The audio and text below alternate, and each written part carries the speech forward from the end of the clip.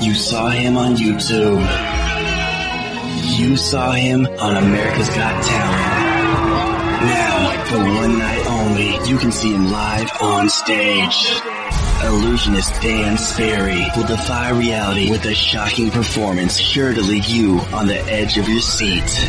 Will you survive?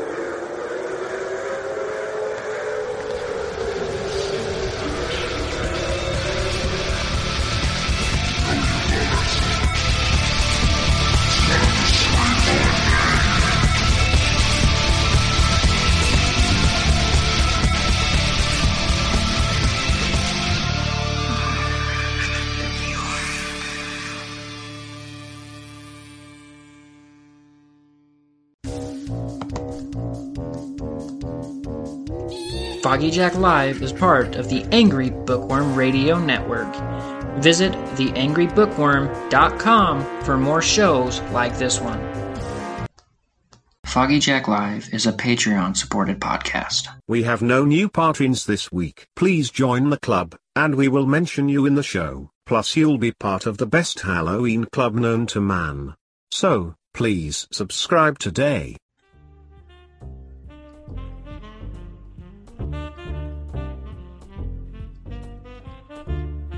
The Foggy Jack Live podcast supports Haunters Against Hate, because hate is the scariest thing of all. We also support the Trevor Project, saving young LGBTQ lives. Please, if you feel that you need to talk to someone and that you need help, please don't hesitate to contact the Trevor Project. 1-866-488-7386. Once again, that's 1-866-488-7386.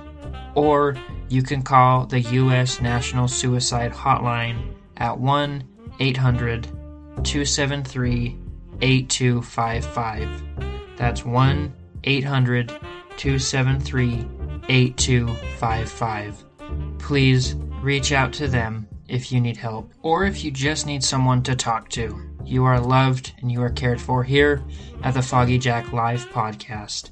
Thank you.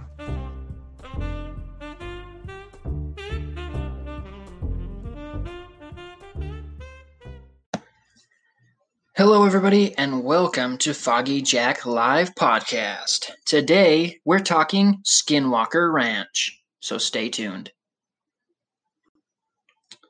Skinwalker Ranch, located in the Uinta Basin in northeastern Utah, the Skinwalker Ranch, also known as Sherman Ranch and the UFO Ranch, is filled with mysteries and myths, including UFOs, aliens, cattle mutilation, crop circles, and Navajo witches called skinwalkers. The 480-acre ranch is located about 3.5 miles southwest of Fort Duchesne, Utah, and borders the Ute Indian Reservation. The Uinta Valley Reservation was created for the Utes in October 1861 by executive order of President Abraham Lincoln. The Uncompahgre Reservation, commonly called the Ouray Reservation, was created in January 1882, and in 1886 the two reservations were merged to become the Uinta and Ouray Reservation. For more than 150 years, the Utes have lived here on the reservations that covers 4.5 million acres. The Native Americans have long said that the bordering ranch is on the path of the Skinwalker, and for that reason have long been forbidden to go near the property. The Skinwalker is a malevolent, shape-shifting witch of the Navajo people, which the Ute people take very seriously, which we know because we've talked about Skinwalkers before in the Pumpkin Patch.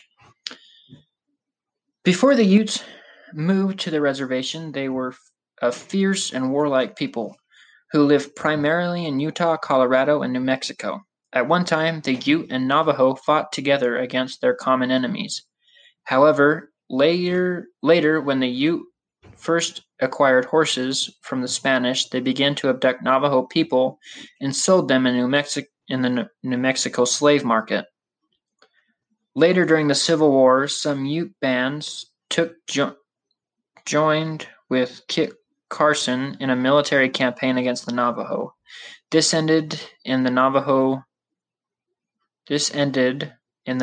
being expelled from their land and forced to march to a reservation in Fort Sumner, New Mexico, called the Long Walk of the Navajo. Though the tribe was allowed to return to their homeland in the Four Corners area, several years later, the Utes believed that the Navajos put a curse on the Ute tribe for their previous transgressions. Afterward, the Skinwalkers began to plague the Ute people. The Ute believe the Skinwalker presence in the Uinta Basin extends back to at least 15 generations. They don't believe that the Skinwalkers live on the ranch, but rather hide out in a place called Dark Canyon, which is located nearby. According to reports, Skinwalkers have been seen in the area by the Ute numerous times. The witches have been spied near the ranch, on the road to Fort Duchesne, and on various areas of the reservation. One account describes them as looking like humans with dog heads smoking cigarettes. Others describe them as large, black, hairy humanoid figures that are very fast. They are also described as having unusually large coal-red eyes. Others have said that they have seen them taken pictures of very large tracks which Skinwalkers are said to leave. The ranch, which takes its name from the shape-shifting witches, which was first homesteaded by the Myers family in 1905 and first consisted for a few small buildings on the northwest corner of the ranch and the foot of Skinwalker Ridge. Later, the original homestead was abandoned, and the Myers established a new home on the eastern side of the ranch. By the 1930s, it was occupied by Kenneth John Myers and his wife Edith. They stayed on the property until 1987. During their occupancy, they made no reports of any strange occurrences, though some of their neighbors did. In the meantime, other unusual events began to occur in the Uinta Basin in the 1950s. Numerous reports of unidentified flying objects, UFOs, this continued throughout the next several decades. Interestingly, these were not the first reports of strange aircraft in the sky. The earliest mentioned date from the late 1700s, when Spanish explorers in search of the Spanish Trail passed through the Uinta Basin and reported seeing craft in the sky over their campfires at night. The UFO reports numbered in the hundreds, including strange fireballs and aircraft that ranged in sizes from 20 to 30 feet across to as large as the size of a football field. They were described variously as round, oval, cigar-shaped, or triangular. Some were surrounded by a glowing green light, others emitted wavy red beams, and others appeared to shoot colored lights from their underbellies. By the 1970s, a Utah Highway Patrol was getting so many UFO calls that the troopers stopped filing out incident reports. At the same time, local ranchers began to report bizarre cattle mutilation. A retired science teacher named Joseph Jr. Hicks from Roosevelt, Utah, investigated more than 400 UFO sightings in the Uinta Basin. He found that the UFO appearances often coincide with the cattle mutilation.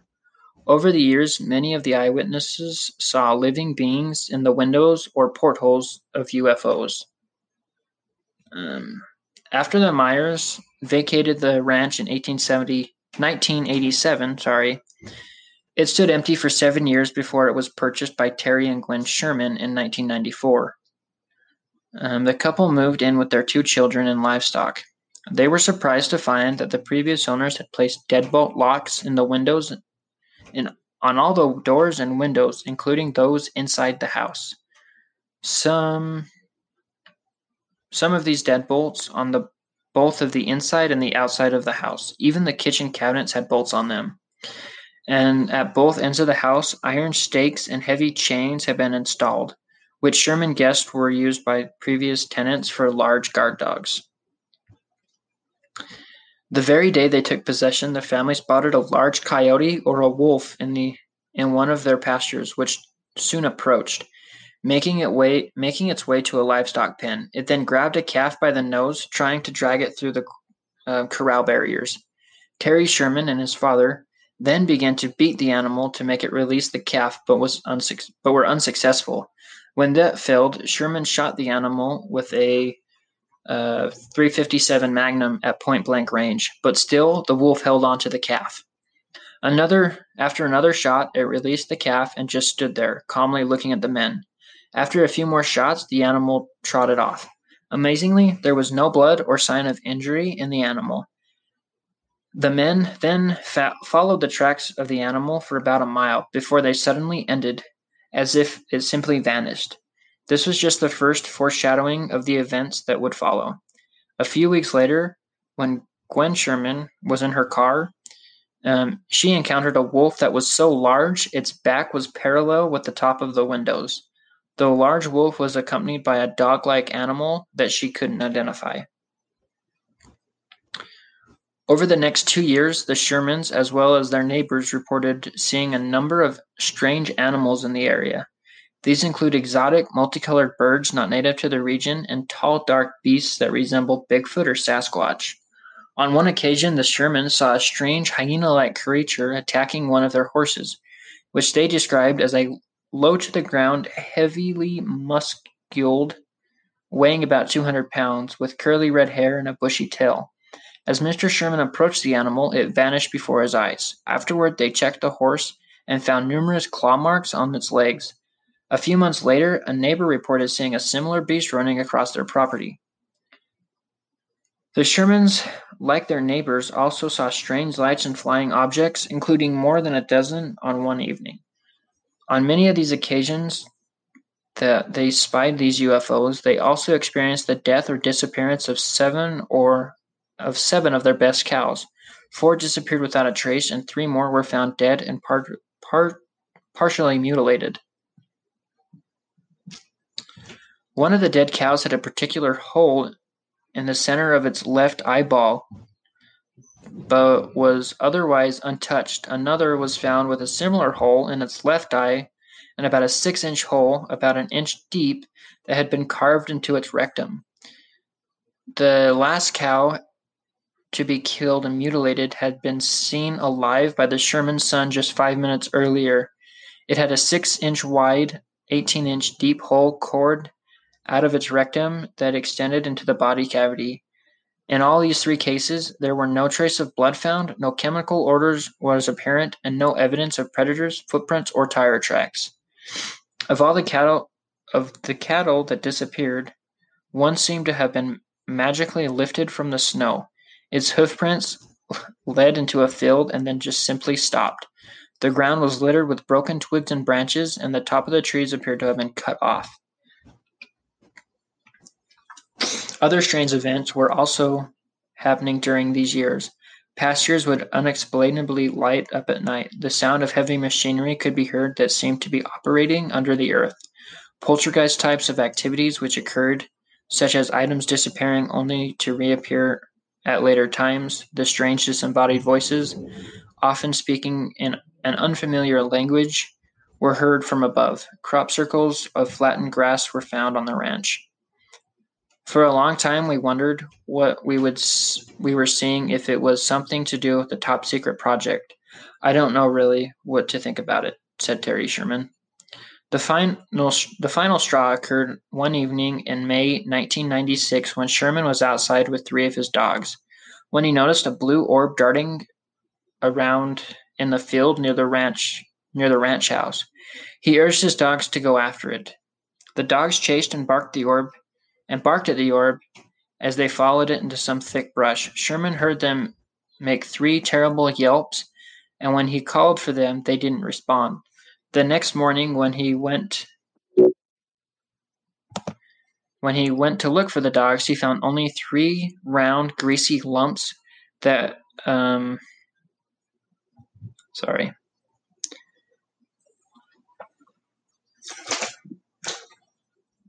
might edit this out later. Probably not, though. Laptop's about to die.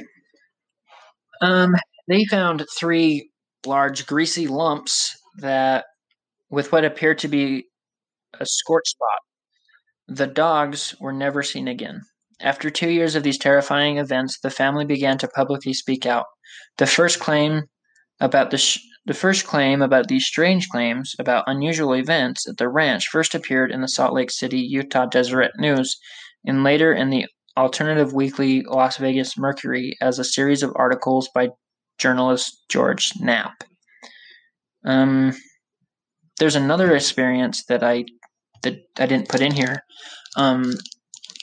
Was one time, I'm pretty sure it was the Shermans. They were out in their yard, and you know the Predator from Alien? Yeah, that thing showed up in their yard. That would be my final straw.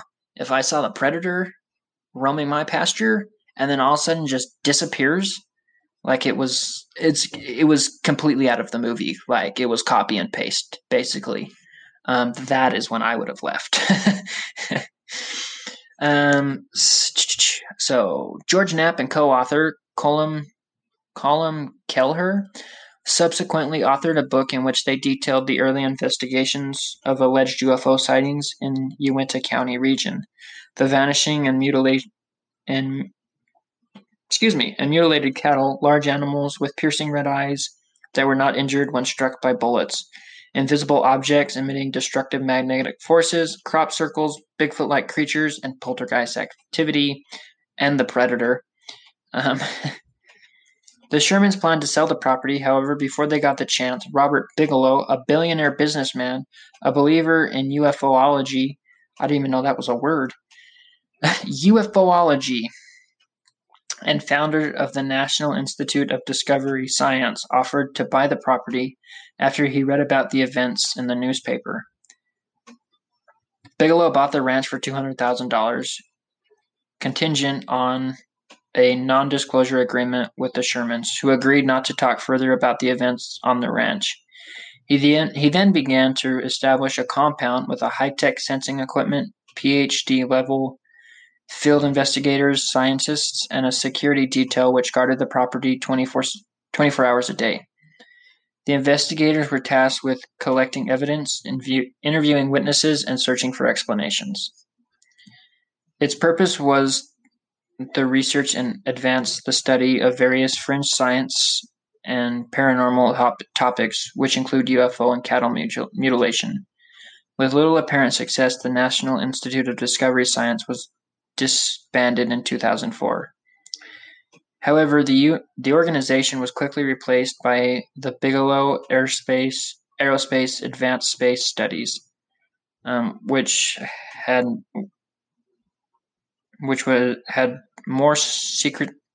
was more secretive and was apparently working toward having a government sponsor. In 2007, the Advanced Aviation Threat Identification Program was a secret investigatory effort funded by the United States Defense Department to study unidentified flying objects, primarily on Skinwalker Ranch. Harry Reid sent $22 million to Robert Bigelow for UFO study, Fox News clip says. And then next several years, $22 million were spent on the program, which investigated reports of unidentified flying objects and was run by a military intelligence official, Luis Alonso, from the Pentagon.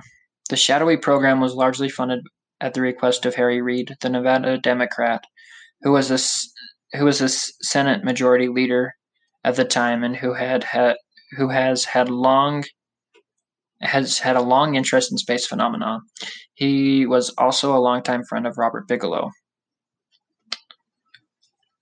The information, however, was not publicly known at this time until it was released by the New York Times in 2017. Today, part of the study remains classified, and the Department of Defense has never officially acknowledged the existence of the program, but interestingly, it does admit that the program was shut down in 2012.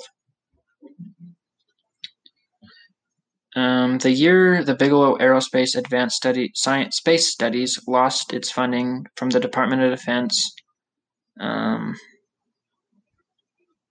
as the Advanced Aviation Threat Identification Program contract expired and was not renewed. This was primarily due to Luis Elizondo's explanation that officials feared that the public might learn about the program and see it as a misappropriation of taxpayer funds. In the meantime, the ranch was sold for a rumored amount of $4.5 million in 2016 to Admutatum Holdings. Bigelow's company then disbanded its security team, but it was quickly replaced by the owners. That same year, the Hicken Ranch Road, a Uintah County public road, was bisected. The Skinwalker Ranch was illegally gated. Later that year, a representative of ranch owner Administrative Real Estate approached the county for the road vocation, claiming rampant trespassing issues led the owners to make the road private. The request was granted. There is no access to the property today, and the gates block the entrance with large warning signs.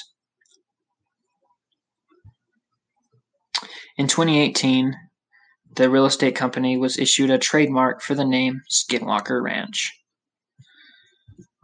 So there is our story on the Skinwalker Ranch here in Utah. One of these days I'll get out to there just to see, since I know where it's at. Might as well go. It's only like a 2-hour drive from where I live, so it's not that bad. It'd be fun just to go see, where it is. I know I can't go to it, but just to see where it is. And I'm pretty sure you can go to the canyons. Let's see, what did they call it? They called it like called Dark Canyon. I'm pretty sure you can go up in there too. So, thank you guys for listening, and we will see you next week on Foggy Jack Live. Hey, what's up, folks? I'm shock illusionist Dan Sperry, the anti-conjurer, coming in from Las Vegas, Nevada, and you're listening to the Froggy Jack podcast. Tell all your little friends about it. And I don't know. I grew up in Minnesota, and now I live in Las Vegas, but I lived in Chicago for a number of years, lived in Manhattan for a number of years, did my shows down around there and toured everywhere. Broadway, Europe, North America, South America, parts of Asia, Australia. I don't know, kind of been everywhere, booked and blessed to be able to say bet all over.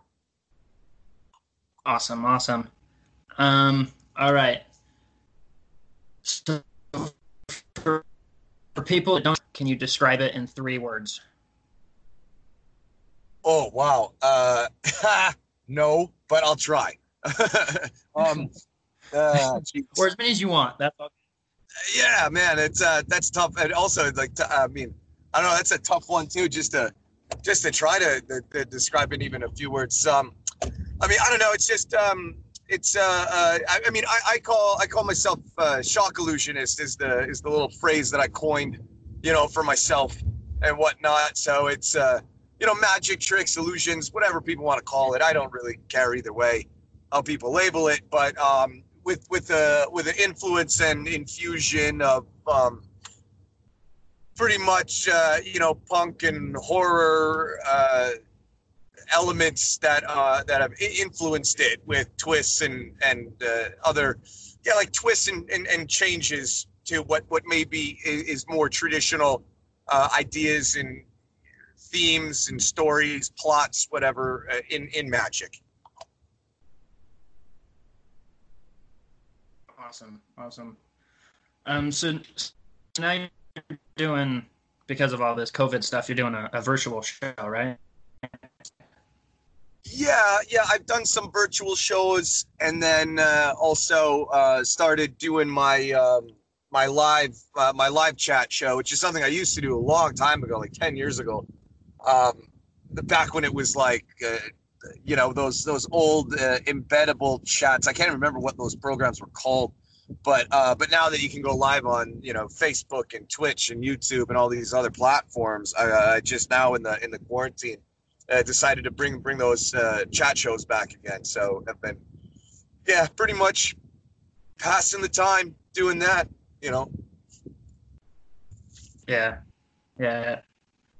I remember it was a while ago, but I remember you were on one. I think it was on YouTube, and I made a comment, and then you commented about it, and it was cool.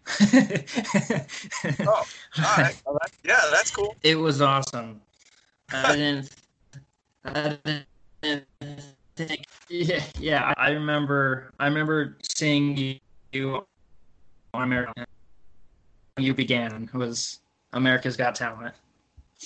Yeah, that was like my first real. I mean, I'd done some TV spots before, but that one was like the first one to really push me out there. Yeah.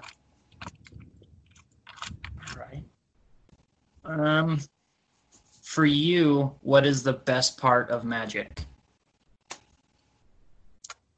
For me, it's like getting to vicariously live through the audience and getting to see their reactions and looks of like amazement and seeing people not because it's for me, but for and not saying seeing them react to something I did, but seeing them react to something they can't explain and see them react to a magic trick, the impossible. They just saw something impossible happen. And as a magician, it gets more and more difficult to find that feeling again. It's like the Matrix. Once you cross over, you can't really go back. So I love to like I said, almost just like vicariously live through the audience and seeing their experience and their reaction and all that, because it's really fun. It's fun to see that.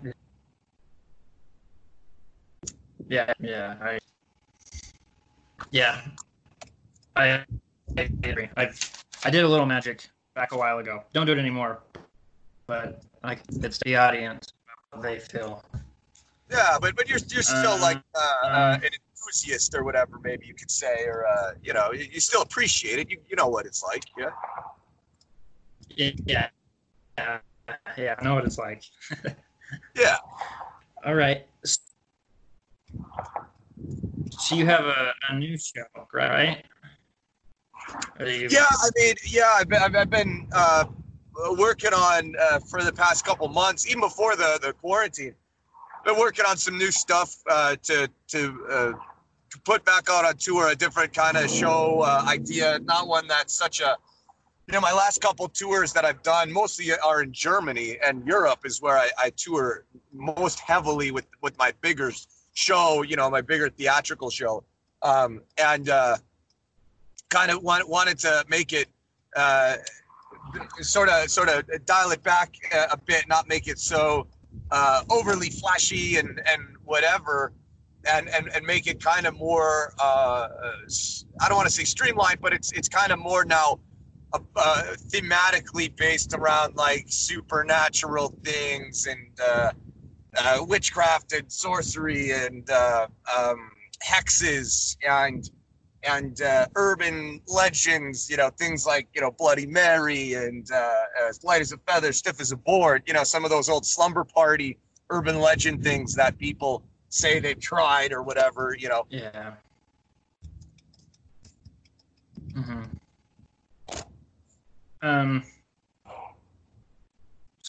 So what is your 20 more in Germany? Well, it starts not until the fall of 2021, so there's some time Some tickets are already starting to go on sale now, but there's plenty of time. So if you want, if whoever's listening to this that's not in Germany, if you want to start saving up to buy a ticket, I hear flights are really cheap right now. Yeah, I think they are pretty cheap, seeing everything going on. Yeah.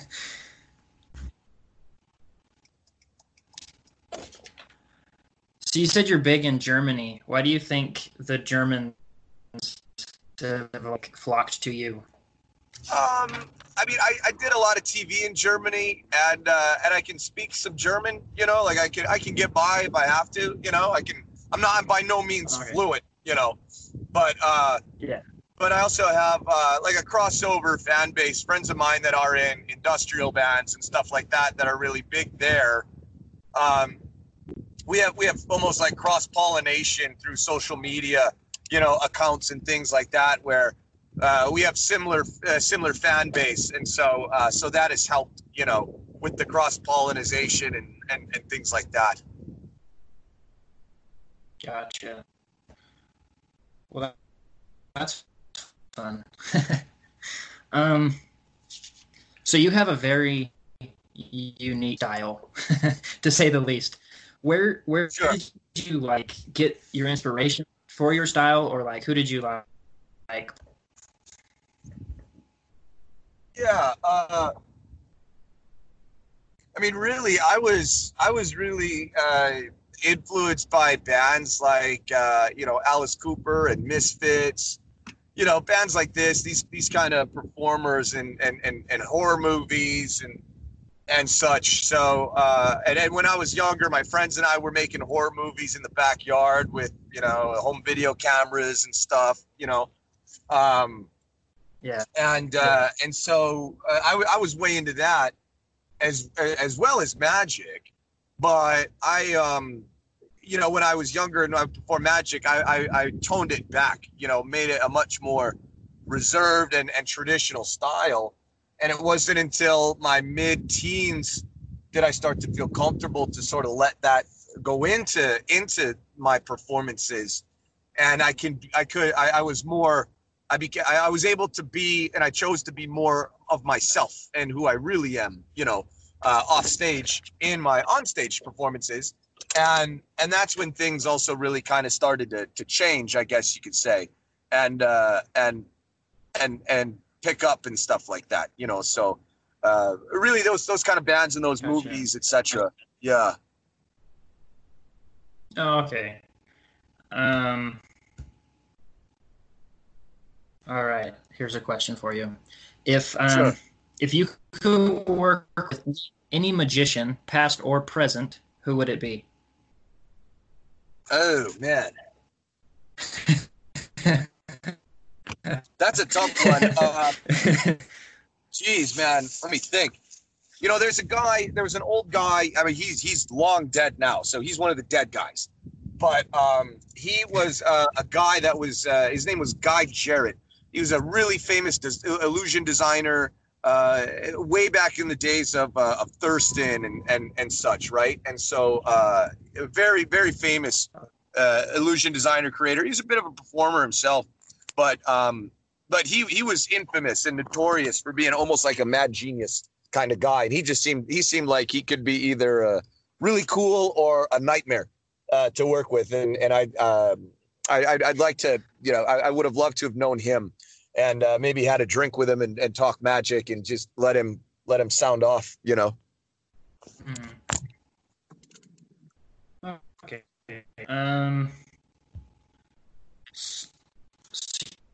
You have sing bird routine. How long did it take you to get to where you are now with your routine? Ooh, just the bird routine. Boy, yeah. Just that one alone, I've been really working on since I was maybe 14, I'd say 14. So about 10 years, but a long time. Yeah. What is your favorite trick to perform on stage?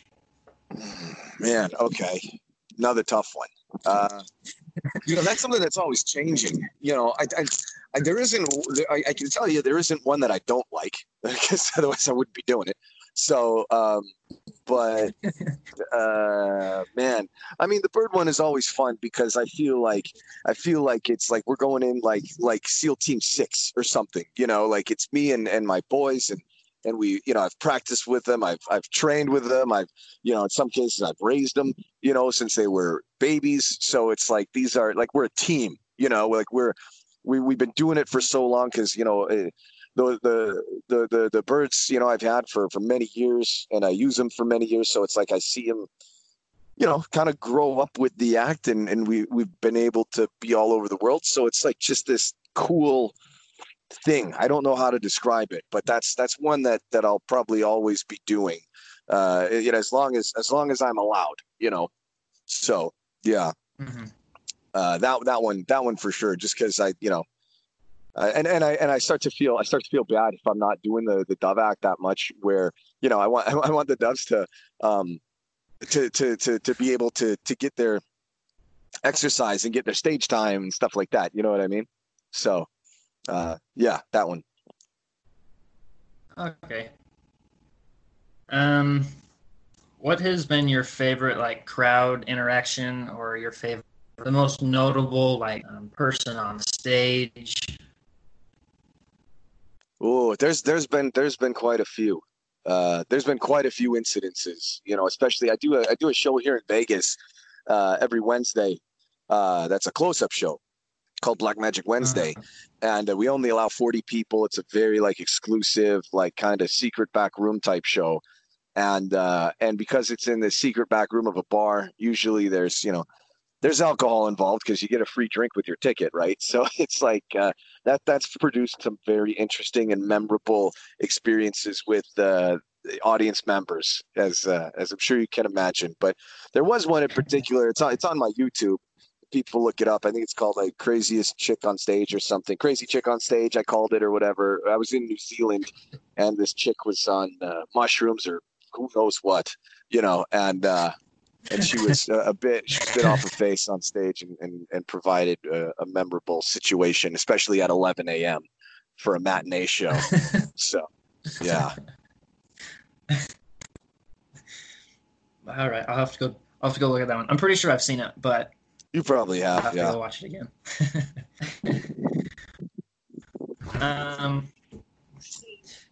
What's your favorite horror movie? My favorite what? Sorry. Horror movie. Oh, The Shining. Yeah, Stanley Shining. Kubrick. Yeah, I think that's total Kubrick mad genius. Love it. I feel like there's every time I watch it, I feel like there's something new I'm seeing. Yeah, I think I could see that. Yeah. Have you ever seen a ghost? I've never seen a ghost, but I do believe and feel that I've interacted and experienced whatever you want to call it, a ghost or a spirit or a force or whatever, something along those lines. When I was a kid growing up, when my parents divorced, my mom moved to a house across town, and everybody in my family, my brother, my sister, my mom, myself, all experienced things independently and together. So it's not like something like, oh, I experienced this. Well, anybody else there? No, it was just me. How do you believe that? So there were things that we all experienced, even like I said, together, that we remember, and not having an explanation for it. So to sort of back up, and verify, solidify, however you want to call it, the supposed encounter or experience. Okay. That's pretty. What fascinates you about aliens? Well, what fascinates me about aliens is just first, just the idea, that we're not alone, and the idea of if we're being visited, what and why are some people being connected with and not all of us? Why are we? Oh, Abby, you gotta go inside. Sorry, the dogs are out. You gotta go in the house. You gotta go in the house. Come on, pups. Oh no, puppies! Come on. Sorry, dude. The dogs got out. Yeah, I think just that idea, of are we alone? We're not alone. Are people, really getting experiences, visits? Are they being abducted? If so, why? Just the whole unknown, to the whole why and so what and how come and then the idea, like I said, the idea that we're not alone, because I believe we're not alone, right? So like, it's like, then why aren't we all interacting like Star Wars, or something, you know what I mean? Like, why aren't we having a Mos Eisley Cantina experience or something? You know what I'm saying? Yeah. Okay. Do you go to like a lot of haunted houses, or are you just on tour most? Yeah, I mean, I try to. Actually, most of the time I'm on tour, but I try to get to some, and when not this year so much, but in the past when I've toured and performed, I've done a lot of shows at haunted houses. So I like to go through and walk through them, see what different haunts are doing differently. How do they present different? I see it kind of like it's almost like an extension of magic, because what they're doing is creating something like magic in a way. Creating this illusion of the walls closing in on you, or whatever. You're creating the illusion that you're in this dilapidated farm, and the old farm house owner is coming after you with a pickaxe and a shovel. Just to escape from reality. And the adrenaline rush. I think the success of Halloween says a lot about what people are probably missing in their lives. They want that that true raw adrenaline and stuff within the safety of a haunted house. They don't want to be in a real live horror movie. You know what I mean? Yeah. Oh, that's good. All right. Yeah. Which is your favorite haunted house? Oh man, I probably shouldn't answer that. I'm going to piss off some people if I don't don't name them. But there's one. Actually, there's one I did up in Jackson, Michigan. Jacksonville, Michigan. Sorry, or maybe it's Jackson. Shit. See, now I'm going to piss them off. It's either Jackson or Jacksonville, Michigan. It's called Awaken. And they took like an old car dealership. They bought the building, and so they have it year round, so they can build it out really nice. They have acreage in the back, so it's what they've done to the exterior experience and the interior experience. I really liked it. They're doing some fun stuff, and what I like about it is it's a good when I say all ages, appropriate all ages haunt. It's not, it's not something that's like blackout level where they're going to put a plastic bag over your mouth and torture you. Like, it's a good, it's well done. It's cinematic looking. It's not a bunch of black leaf bags, staple guns to the wall with a strobe light from Spencer Gifts, flashing out. Like they put the effort in, and it's a good all around haunt. That I really I think they do a really good job. Okay. I've heard of that one. I'll have to look it up again. All right, we're almost done here. We go. But where do you see your show in 10 years? Oh, I don't even know if I'll be alive in 10 years. I don't look that far ahead. I don't look that far ahead, man. But I mean, honestly, when I get asked questions like this, like in all reality, like I've already done more than what I thought I would ever do in magic. I just wanted to perform. If I would have still been just doing kid shows right now, but be able to make my living doing it, I'm happy. So like, I don't need a TV show. I don't need to have a mansion, or my name on a billboard or something. I don't know. I'm just saying whatever comes to my mind. What people might think, but I'm cool with just being able to just do shows, and make a living and have enough money to be able to go to Disney whenever I want. Disney World or Disneyland? Both really. There's in my opinion, one's not better than the other, but some aspects are, So like Pirates of the Caribbean Disneyland, way better than Pirates of the Caribbean Disney World, but Disney World Haunted Mansion, way better than Disneyland Haunted Mansion, So it's like give and take, So both. Gotcha. I say I have to pick a favorite because I have a Disneyland tattoo, so I have to say Disneyland's my favorite. But yeah, I mean, there is a bit of a nostalgia too. All right. Still at Disneyland because Walt never actually was at Disney World or anywhere else. That was the baby that started it all. So I get it. Yeah, that's definitely why. Is because Disneyland has more, what's the word, like sentimental value, I guess, compared to Disney World. But it's just for me. I mean, just my opinion, I guess. But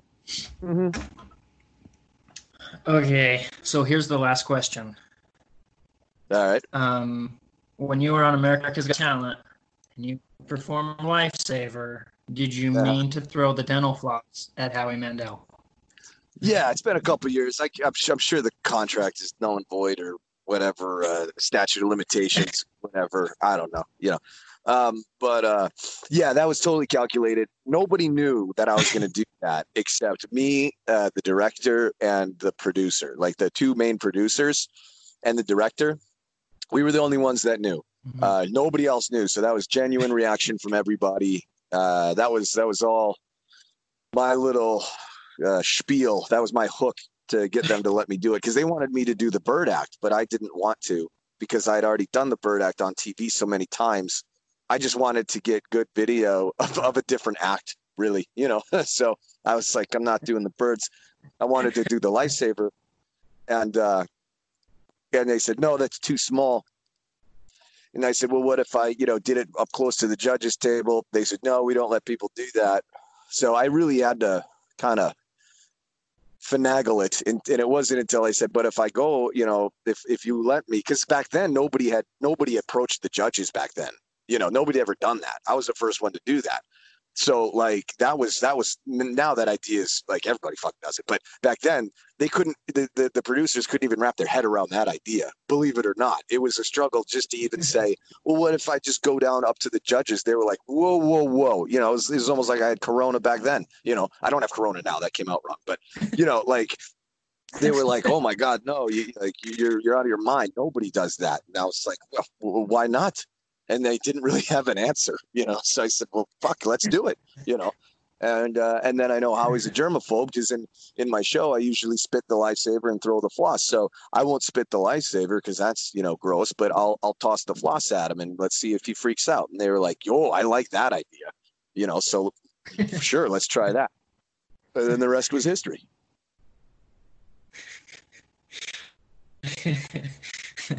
Yeah, I just right before I talked to you, I watched that video, so well, I think you count. Yeah, I think I've watched it more than a dozen times. That's a dozen more than me. Alrighty. Well, thank you much for taking the time to talk to me. Right on, man. Yeah, thanks for having me on. Good luck with the podcast and stuff. And if anybody wants to know more about me, just dansperry.com. That'll portal to Facebook and Instagram. I'm not on TikTok because I don't buy into that nonsense. I think that's a scam. So I'm not on that garbage, but I'm on all the other garbage instead.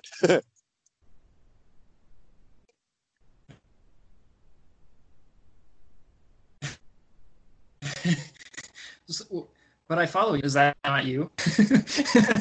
Oh yeah, no. I did sign up for one because I didn't want somebody to take because I get hassled with fake accounts all the time. So I signed up for TikTok to just keep the account active and in my name, but I don't actively use it. I'll jump on every month or so to post something and then I'll delete it off my phone again. It's bad enough having America FBI man listening in on me half the time. I'm sure I don't need the Chinese doing it either.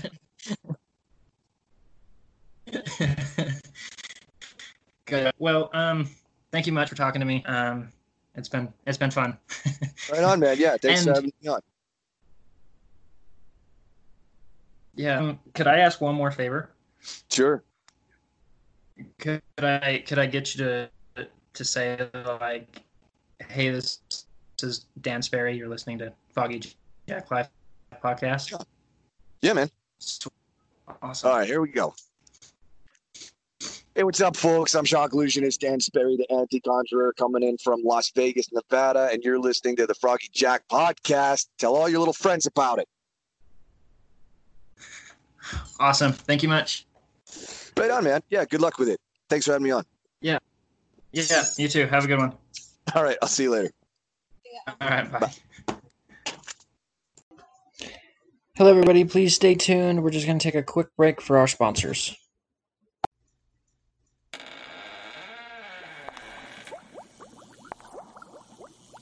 Hey, Foggy Jack listeners. I want to tell you guys about the Foggy Jack Live Club.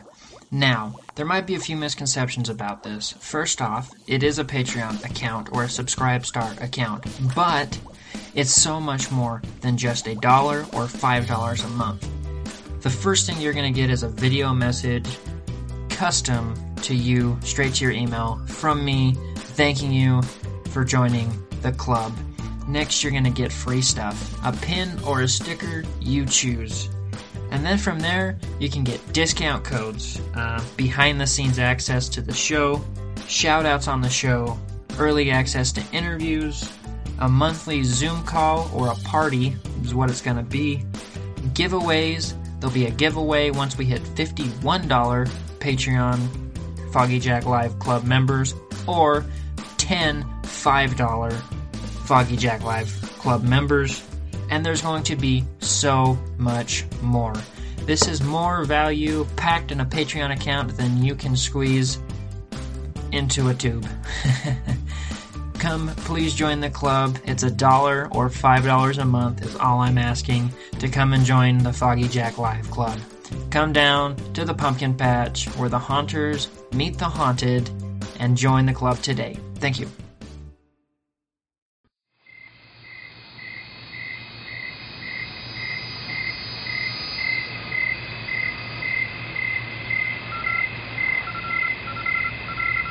Welcome to the Haunter's Shed, where we explore some of our darkest haunt ideas.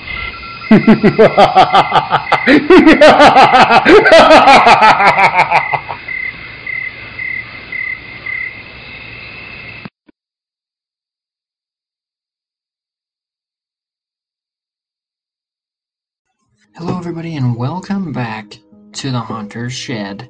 Today, we're going to talk about something that creeps me out personally: mannequins. Well, of course they creep you out. Do you see how you are? You know what?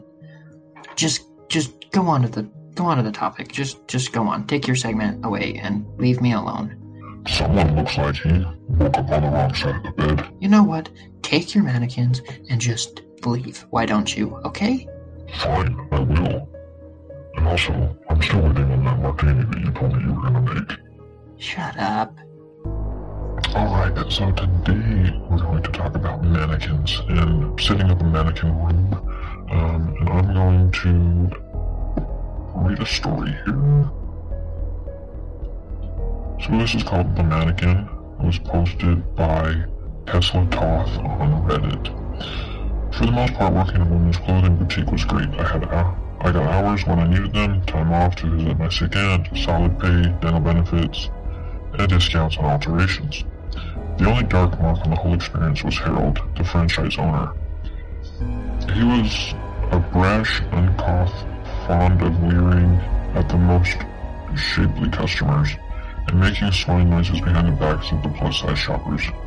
He was a misogynist and an afternoon alcoholic, always reminiscing about his glory days for anyone who would listen, back when he was a sailor in the Royal Navy, and had a different woman in every port. He rolled up his sleeves and flexed his biceps, making the little anchor tattoo dance for all the pretty female clerks. But there was no real women to approval. He turned his attention to the mannequins, squeezing their hard plastic buns, jam his tongue against their permanently shut lips, and berate them for getting back to the kitchen and fixing him a sandwich.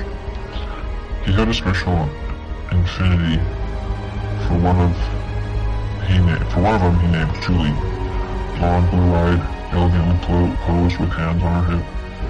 They said she looked like an old girlfriend, a tanner's daughter in Germany. He reserved his most disgusting abuse for her. He dressed her in lingerie, smacked her around, took her for special trips to his office at the back. Once when Harold was especially drunk, I caught him holding Julia's throat and repeatedly punching her abdomen and asking, "Why, Julie? Why? Why would you leave him for me?" He was in a similar state last Friday when I closed up shop for the holiday weekend, leaving him alone in the dark, wallowing in bad memories. I was sure I'd find him there Monday morning, face down in his own sick. But then on Sunday, for some reason, I decided to do some research into the real Julie. It took me a while piecing together the clues I gleaned from Harold's drunken rambles, but I found her. Julie Myers, a blonde and blue-eyed tanner's daughter from Woolcast, found murdered in the shipyards in 1969, her case still unsolved. Of course I called the police, but when they arrived at the store, which was shuttered and locked from the inside, Harold was nowhere to be found. They figured he must have heard the sirens and escaped through the underground electric tunnels, where they were sawing through the gate. A man matching his description was spotted boarding a plane to Heathrow, though it had already landed in Madrid before the police caught wind of it. Julie was still there, though, at the back of the store, sporting a sharp new leather sports jacket, one that none of us could trace to any section of the catalog. Curiously, it had no tags, but when I turned it inside out and tore out the lining, I found something tattooed on the leather, an anchor for the Royal Navy. So that was kind of just a quick story about, a mannequin and what kind of put us into the pace of what a mannequin can do.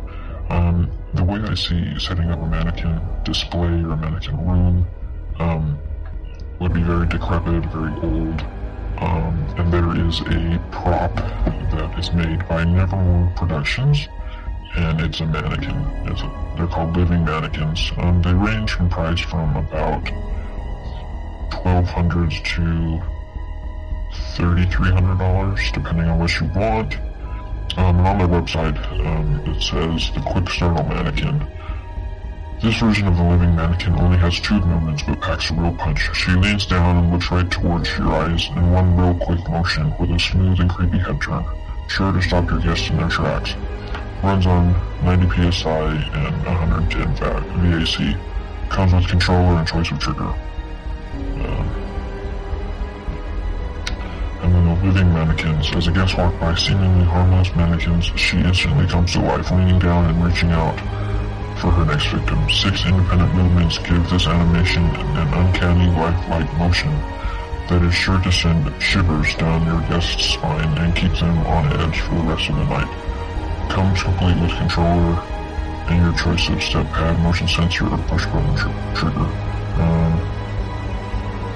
They hear animation with the all-new mill designs. So I would highly suggest going to look up nevermoreproductions.net and finding their mannequins, and I would set up a room exactly the way they have it set up. Decrepit, old, and these things just kind of in the corner, kind of just waiting.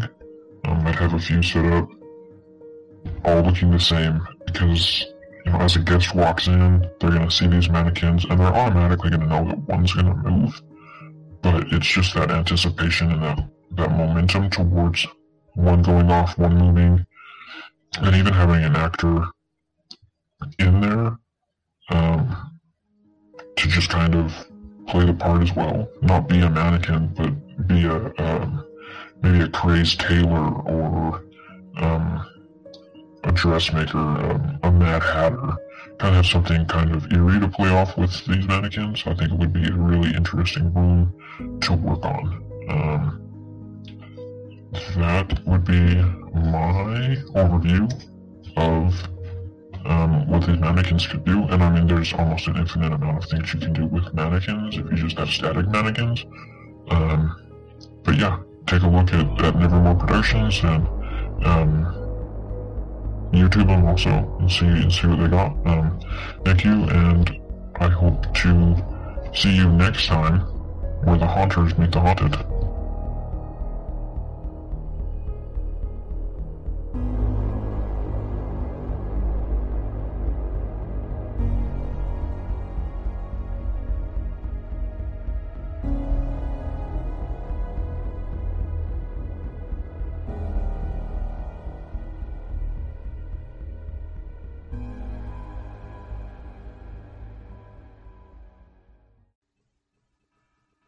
Thank you guys for listening to this episode of the Foggy Jack Live Podcast. Please make sure to follow us on all of our social media sites at FoggyJack13. It's the same on all of them, but especially Instagram. That's where we are most active. Please leave a 5-star iTunes review if you like the show. It'll help the show out tremendously. Also, please join the Foggy Jack Live Club for $1 or $5. The first giveaway is going to be a t-shirt, just to let everybody know. And I am excited to meet everybody again down at the pumpkin patch where the haunters meet the haunted. Goodbye, and blessed be.